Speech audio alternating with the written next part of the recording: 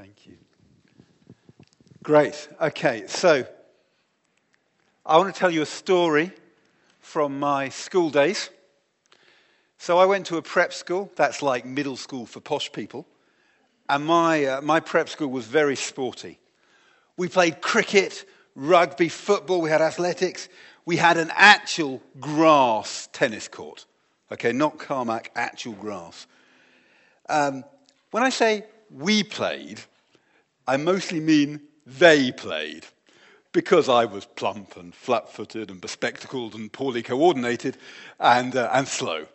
The closest I got to being involved with the teams was when I was mucking about with the balsa wood aeroplane by the end of the cricket field, and Spink Major, that really was his name, somehow got distracted and got caught out for 99. There you go. There was, however, one sporting event I was part of. As you might imagine, Sports Day was quite a big thing. All the boys were there. All the parents were there. Quite a lot of grandparents. They did a really good tea for visitors. And it was a serious event. There was no egg and spoon race. There was no three-legged race.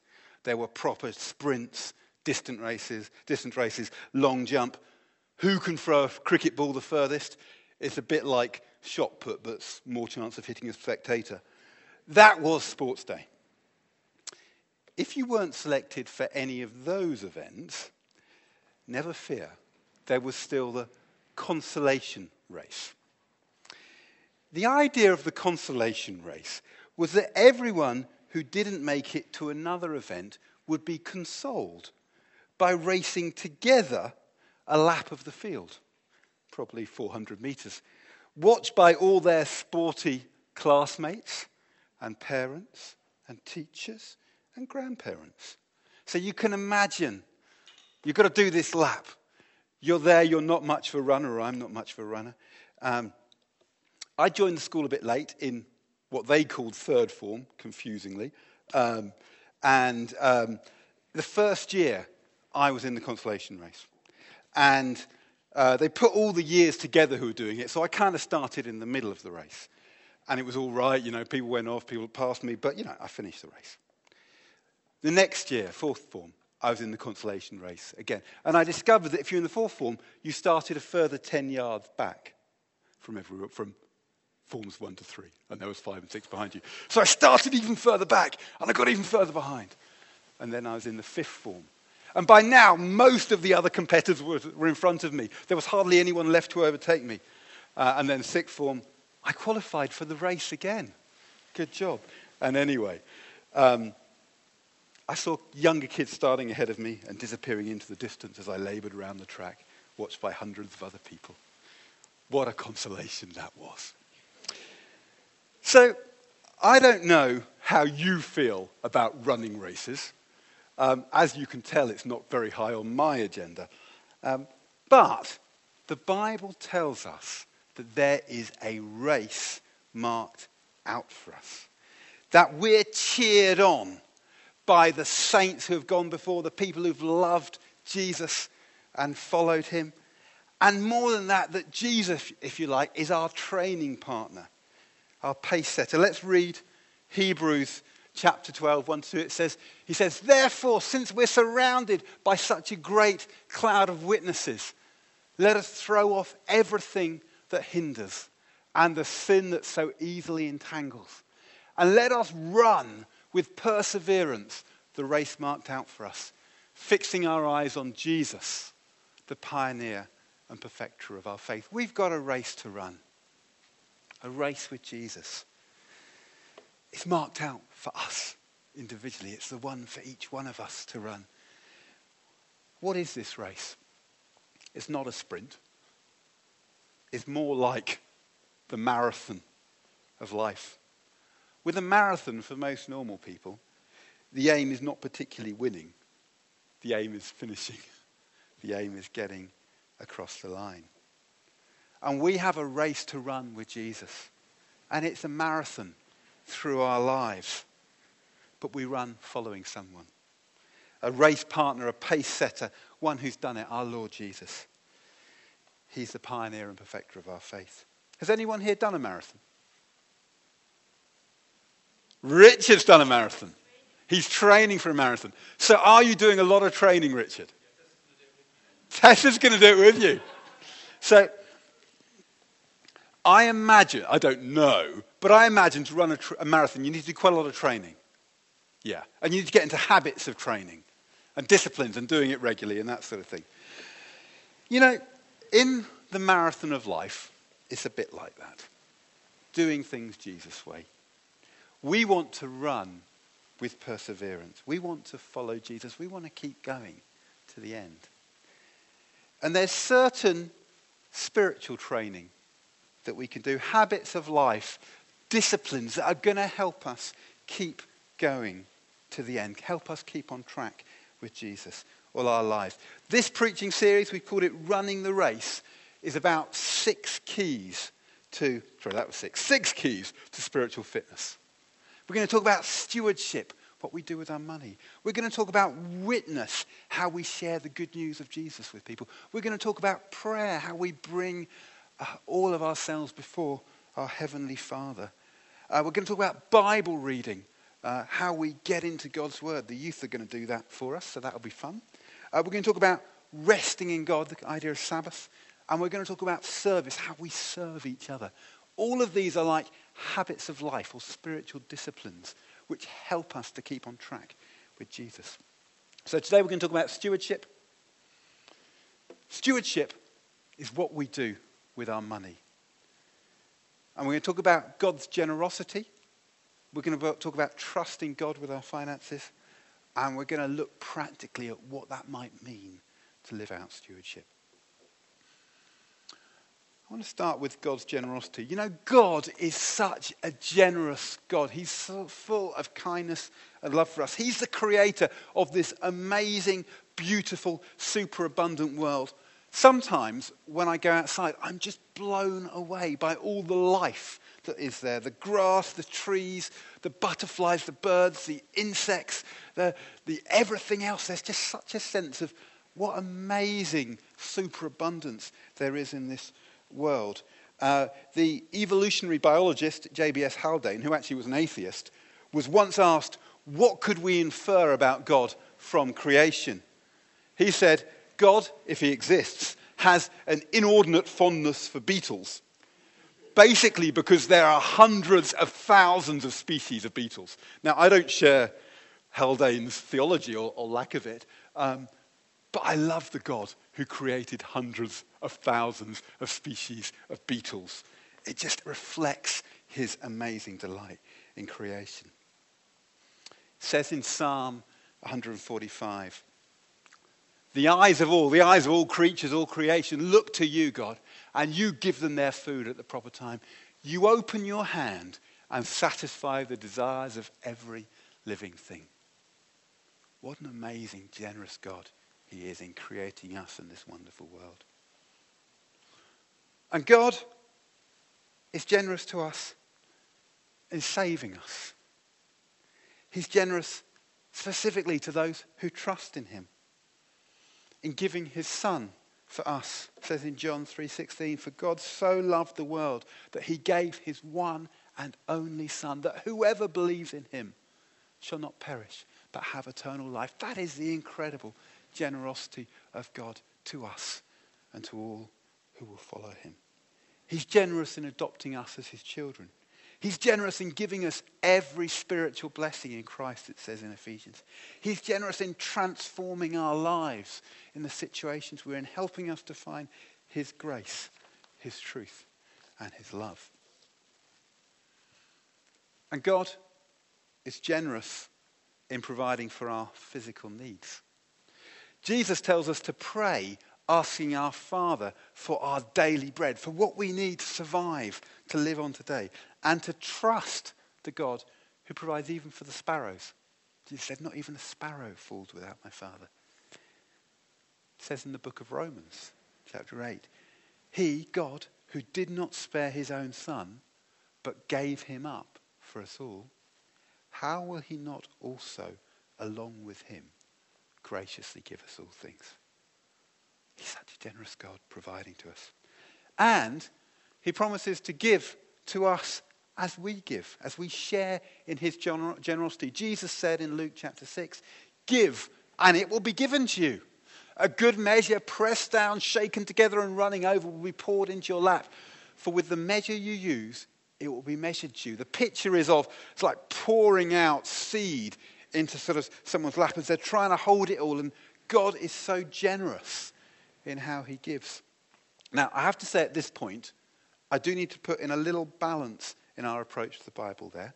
Some Christians take verses like that and say there's a direct correlation between what we give financially and what we get back. And then it's a small step beyond that to say God wants us to be rich. Now, I don't think that's a full account of what the Bible says. Jesus also told the rich young ruler to give everything away and follow him. But my experience is that as we give, God, out of his grace, gives to us in so many ways, sometimes financial, often other ways. And that when God gives us plenty, it's not just for ourselves, but for his purposes. John Wesley said, make all you can, save all you can, give all you can. He saw there was a benefit of earning, of getting, but in order to give for the advance of God's kingdom. And that's what I believe God wants us to do. And that's complex, so do talk to me more later if you want to about that issue. So God is generous. He's full of blessings and riches and love for us, particularly in giving his son for us. What's our response? Well, we want to trust God with our finances. You know, our attitude to money is of crucial importance for our spiritual well-being and growth. Money is a big deal in the Bible. Jesus actually talked more about money and possessions than he did heaven or hell or forgiveness, more than he talked about prayer and faith put together. Okay? Money is a really big thing there. Why is that? Because money and the possessions and security that money can buy you, in a sense, has this remarkable power to capture our hearts. Jesus says, where your treasure is, there your heart will be also. And it's almost like what we treasure, what we put value on, that sort of captures us and kind of defines us. And money has an incredible ability to do that. You know, we all know that, you know, people often when they're rich, they get richer. I was reading an article about someone who spent 16 million quid in Harrods over a period of time. She's up for unexplained wealth prosecution at the moment. And I'm like, how on earth could you spend 16 million quid, even in Harrods? But once, money just has a way of getting hold of us. And it can stop us from fulfilling all that God wants us to be. In the parable of the sower, Jesus is talking about different people who they hear the word of God and then respond in different ways. And he says there's some people where the worries of this life and the deceitfulness of wealth are like weeds that spring up and choke the word and stop it from being fruitful. Money has such power that Jesus actually personifies it as if it were another god when he talks about you can't serve both God and mammon, or can't serve both God and money. You can't serve two masters. Now the good news, the other day I got a letter. My letter said, complete peace of mind for only 25p a day. Now to be fair, I've not been sleeping great recently. I've got a few things worrying me. 25p a day seems a pretty good deal for complete peace of mind. If only all my mental discomfort was caused by plumbing emergencies. Or possibly not. I'm not sure if I'd really like that. But you know what? If we want peace of mind in the financial area, how do we do that? Let's trust God with our finances. Let's put it in his hands. Let's do things his way. He wants to give us peace in finances. What's the secret to that? I would suggest the secret is the principle of stewardship. So what is stewardship? Stewardship is the idea that everything we have comes from God. that he's the ultimate source of it. Not our employers, not our parents, not the state, not even our bright ideas or our hard work. It all comes from him by whatever means. And he entrusts it to us. Like the stewards that we come across a number of times in the Bible, who are like senior servants who look after a master's property for him. Jesus told a couple of parables about them. To use it for his purposes. Now, part of that can mean for themselves. A steward would be foolish if he didn't use part of his master's money to feed himself and the other servants. That's part of the role. But the first call on the property is that it belongs to someone else. It's the master's. In this case, everything belongs to God. We see this principle throughout the Bible, encapsulated in Psalm 24, which starts with, "The earth is the Lord's, the earth is the Lord's, and everything in it, it all belongs to him." So looking through the Bible, I'm going to do a bit of a tour through the Old Testament and New Testament, looking at approaches to this. How did God's people respond to that idea? So in the Old Testament, we see a culture of offerings and tithes, of giving some stuff back to God, recognizing that it all comes from him. Right back in Genesis 4, right at the beginning of the Bible, we see that Abel brings some of the best bits from the firstborn of his flock as an offering to God. The first lambs born, if you like, from his flock, to thank God with them. Noah is offering sacrifices, thanking God. And with Abraham, in Genesis 14, we see the first concept of a tithe, of giving 10% of what God has given him back to God's servant. Roll forward a few hundred years, about 1600 BC, and we get to Moses and God's law being given to this new people of Israel. And in it, God set principles in place for being his people. And there were various offerings for lots of reasons. There was, when you had your first harvest in, your first crops, your first flocks, your first herds, you gave it to God by giving it to the tabernacle and the priest for sacrifice. As a way of saying, thank you, God, you've given this to me. And I'm going to give the best bit, the first bit back. In addition, they also gave a tithe. Leviticus 27:30, so a 10%. It says a tithe, a 10% of everything from the land, whether grain from the soil or fruit from the trees, belongs to the Lord. It's holy to the Lord. So they had this principle that they would give a tithe. The tithe actually was given to the Levites. So the Levites were one of the 12 tribes who were set apart, not given the same inheritance in terms of land, because they were meant to be effectively paid for by the other people, the other tribes, in order to serve them, help with the tabernacle or the temple as it later became, the special meeting place of God, but also to help explain and apply God's laws and ways to the people. They were like caring for the other tribes.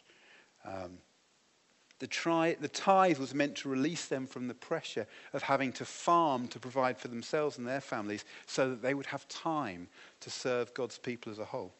The Levites then gave their own tithe to the priests. In addition, there were other offerings and tithes as well. There seems to have been a second tithe, probably another 10%, set aside to feed the poor and to celebrate as God's people together at his festivals. A bit like setting money aside to go to Transform or another sort of church sort of gathering together and to enjoy there, as well as other commands to be generous to those in need. Now, the actual practice of the people seems to have been varied. Sometimes they were doing all that God asked them to. Sometimes they weren't, with the result that the Levites were no longer paid and therefore stopped serving the people and went back to farming, and the worship of the people in the temple declined. In this context, there's a very striking prophetic challenge in the last book of the Old Testament, Malachi. So this is set probably in about 430 BC. It's during the period we looked at, I think last summer we were looking at Nehemiah and how after the exile and the people came back from exile, Nehemiah was helping them and leading them to rebuild the city walls and the temple. And in this situation, about 430 BC, Nehemiah has probably gone back to Babylon. The people have rebuilt the temple, but they've lost focus. They're not properly giving what God has told them to. The Levites have gone back to farming rather than serving the people, and the economy is struggling as a result. And in Malachi 3, God actually talks about people robbing him by not tithing. This is what he says. Malachi 3:10, bring the whole tithe into the storehouse, that there may be food in my house. Test me in this, says the Lord Almighty, and see if I will not throw open the floodgates of heaven, which might be what's happening at the moment, and pour out so much blessing that there'll not be enough room to store it. It's a striking passage of God inviting his people to test him and to see what he does for them. Okay, let's move on to the New Testament. So what happens there? The truth is, we don't know exactly what they did. But the crucial, fundamental principle of the Christian faith is that we're under grace. We're not under law, okay? We don't have to do stuff. We don't have to fulfill laws to earn God's approval. No, he loves us. He accepts us because of Jesus' death for us on the cross. What he calls us to do, we do not do because we have to meet some standard of acceptability, but out of gratitude for the amazing love and grace that God has poured out on us. So we're not talking about law here. We're talking about how we respond to the incredible generosity of God. So what principles do we see in the New Testament? We see that we're under grace, not under law. We see that Jesus reaffirms the principle of tithing. So at a certain point, he's disputing with the Pharisees and the teachers of the law, who basically have been really careful to tithe even the tiny bits of their herbs, but are failing to actually do the big important issues of justice, mercy, and that sort of thing. And he says, what sorrow awaits you teachers of the religious law and you Pharisees, hypocrites, for you're careful to tithe even the tiniest income from your herb gardens, but you ignore the more important aspects of the law, justice, mercy, and faith. You should tithe, yes, but do not neglect the more important things. Okay, so Jesus reaffirms that. What else do we see? We see Christians are instructed to give generously, proportionately, cheerfully, and sacrificially. In the book of 2 Corinthians, chapters 8 and 9, there is this extended appeal and instruction from the Apostle Paul, because he and his associates are taking an offering from the churches in Greece to give to the churches in Judea, where there's a famine going on, it seems, and it's particularly to support the poor. Now, there's a huge amount in here. I'd really encourage you to read those couple of chapters because it's really helpful stuff. And Paul actually read out one section of it earlier, but I just want to pick up two elements. One is 2 Corinthians 8:7. He says to them, since you excel in everything, in faith, in speech, in knowledge, in complete earnestness, and in the love we've kindled in you, see that you also excel in this grace of giving. Yeah, giving is a grace. Let's excel in it, as Paul instructs the Corinthians. And then going on a little bit in chapter 9, verse 6 to 11, he says, remember this. Whoever sows sparingly will reap sparingly. It makes sense. If you're a farmer, if you don't sow much seed, you're not going to get much crop back. If you sow lots of seed, you're likely to get more crop back. Whoever sows generously will reap generously. Each of you should give what you've decided in your heart to give, not reluctantly or under compulsion, for God loves a cheerful giver. And there's something amazing, actually, the joy that comes from giving to God. And God is able to bless you abundantly, so that in all things, at all times, having all you need, you will abound in every good work. Okay, another biblical principle, just that ministers of the gospel get their living from the gospel. So that's there in 1 Corinthians 9. And that we are commanded to remember the poor, as it says in Galatians 2. So some principles from the New Testament. So what are we going to do about it? We've seen that God is generous. we've seen the importance of trusting God with our finances. And we've seen how stewardship of God's resources is worked out in the Bible. I actually wanted to share a personal story of God's faithfulness to us as we sought to be faithful stewards of what God has given us. So 21 years ago, we were at Bible college. We decided that we were going to be very spiritual. And rather than specifically tithing, we were just going to listen to the Holy Spirit.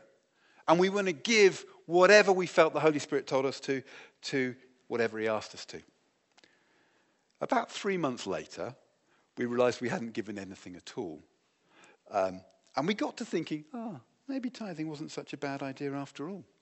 Then we came to the King's Church 20 years ago. And for us, we established the habit then that we would tithe, give 10% to our church. And then also give other offerings to other charities and that sort of thing as we felt was right to do. Now, the amounts have varied over the years and we haven't been able to give, from the tithe, we haven't been able to give all the other offerings we've always wanted to. But we have seen amazing blessing and provision from God. Even when there have been really difficult times, like taking a pay cut to work for church, or when my former business profit share fell at certain times, God has helped us in amazing ways. I have a story just from last term. So I suddenly realized that the tax laws had changed back in April 2016, and I hadn't realized this at this time. And so I had 3 years of profit share from my business, which I hadn't paid the amount of tax I was meant to on, and I was going to need to pay 1,200 quid of tax suddenly for that. A few days earlier, we received an unexpected £1,200 from child tax credits for last year, where they'd underpaid us. God knew before we did. He provided. That's not to say we don't have to be careful, tighten our belts when necessary, watch our spending when there's less money. Naomi does the books, and she watches them like a hawk, I tell you. She's good. But there is an incredible freedom from worry in knowing that we've given what God asked us to, and now we can trust him. It kind of feels like it's his problem, not mine. So in a moment, we're going to receive an offering. How are we going to do it? Well, as this is something we don't normally do, so it's unfamiliar to us. On your chair, you hopefully found like a giving envelope like this, and a card, okay? There's the card. So on one side of the card, it basically says all the different ways to do it. So you can give by online banking or standing order. Lots of people do this. It's a great way to do it. There's no fees and all that sort of thing. And it's easy to do, and it's easy to set up a regular thing to do that. So details are all on there. You can also give by cash or cheque. Normally we use that tithe and offering box on the back. I've actually put those baskets on the table in front there if you want to put stuff in the baskets today. And also I've put more of these things. And I've put, if people want more details, there's a couple of sort of notes actually on tithing and offerings. One is a sort of, bit more punchy one that I did. The other is a much more detailed one that our dear friend Ed Evans did, with more details of sort of really getting into the nuts and bolts of the Bible on it. So feel free to pick up those if you're interested and have a look. Okay, so that's on that desk at the back. Also, if you're on Church Suite, you want to pay by credit card or debit card, there's actually a facility to do it on that. So that's a great way to do it as well. If you're not on Church Suite, which is our online system for keeping, the information we need to keep about people in a GDPR compliant way. So do talk to Susie, who's probably in kids' work today, actually, about that, if you want to be on it. If you're a taxpayer, the government wants to give us extra money, which is always good. 25p in the pound, as long as you've made a gift aid declaration. So you can do that on Church Suite. If you go into My Giving on Church Suite and then there's an option to make a declaration. You can do it on the back of your giving card. Just tick that and start filling the details. You can do it on the envelope. Lots of ways to do it. If you've already done one, we don't need another because we only need one to do that. There's lots of ways to do that. And just put that in the basket as well. So I'm going to pray in a bit. And I just want to suggest for all of us that we take the time just to listen to God, ask him what to give. It might be giving to the King's Church for the first time. It might be setting up a regular gift. It might be taking that step of tithing or starting tithing or giving beyond that. That's all wonderful. It's all stuff that God wants to grow in us because he wants us to grow in this grace of giving, just as Paul instructed the Corinthians. I wanted to share 2 final stories. One is a story about the tithing challenge. You see, there's that curious verse we read back in Malachi where God said, test me by tithing and see what I'll do. It's quite unusual, actually, for God to say, test me. Normally, testing God is a negative thing in the Bible, but this is a particular case where God invites people to test him and see what happens. And I was reading about a church which set that out and said, okay, here's a tithing challenge. Try it for 4 months and see what happens. One day there was an agnostic dragged along to the church. And he heard this challenge and he said, you know what? I'm going to prove that this doesn't really work. So I'm going to try it and see what happens. A year later, they're baptizing him. Because over 4 months of tithing, he saw God's provision. And he was like, okay, maybe this God is real.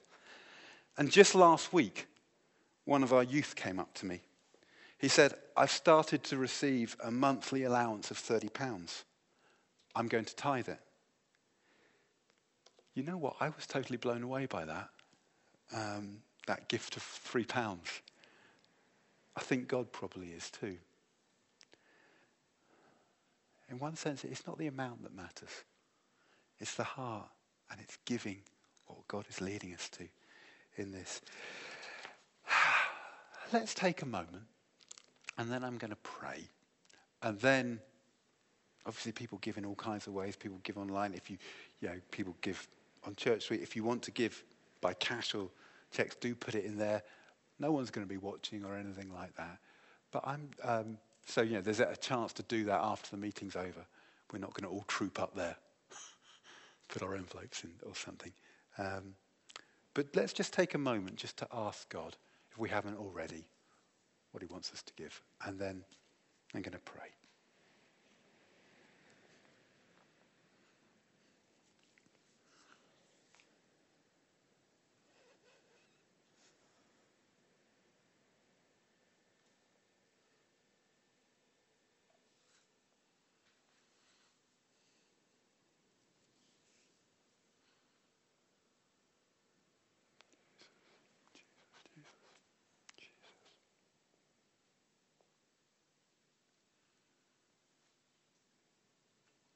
Jesus, I want to thank you that you're helping us to be like you. It says in your word that though you were rich, you became poor for us. Thank you that you emptied yourself of everything in order to die on a cross for us, and that you are now ruling and reigning, our risen Lord Jesus. And I want to thank you that you are determined to grow us and make us more like you. And I pray particularly as we look at running the race with you, as we look at these different areas, I pray today for this discipline of stewardship, of recognizing that everything comes from you and of trusting what you've given to us back into your hands. Would you help us today, we pray. And I pray for each of us, you give us faith to give what you're leading us to, knowing that you will provide for us as we need. In Jesus' name, amen.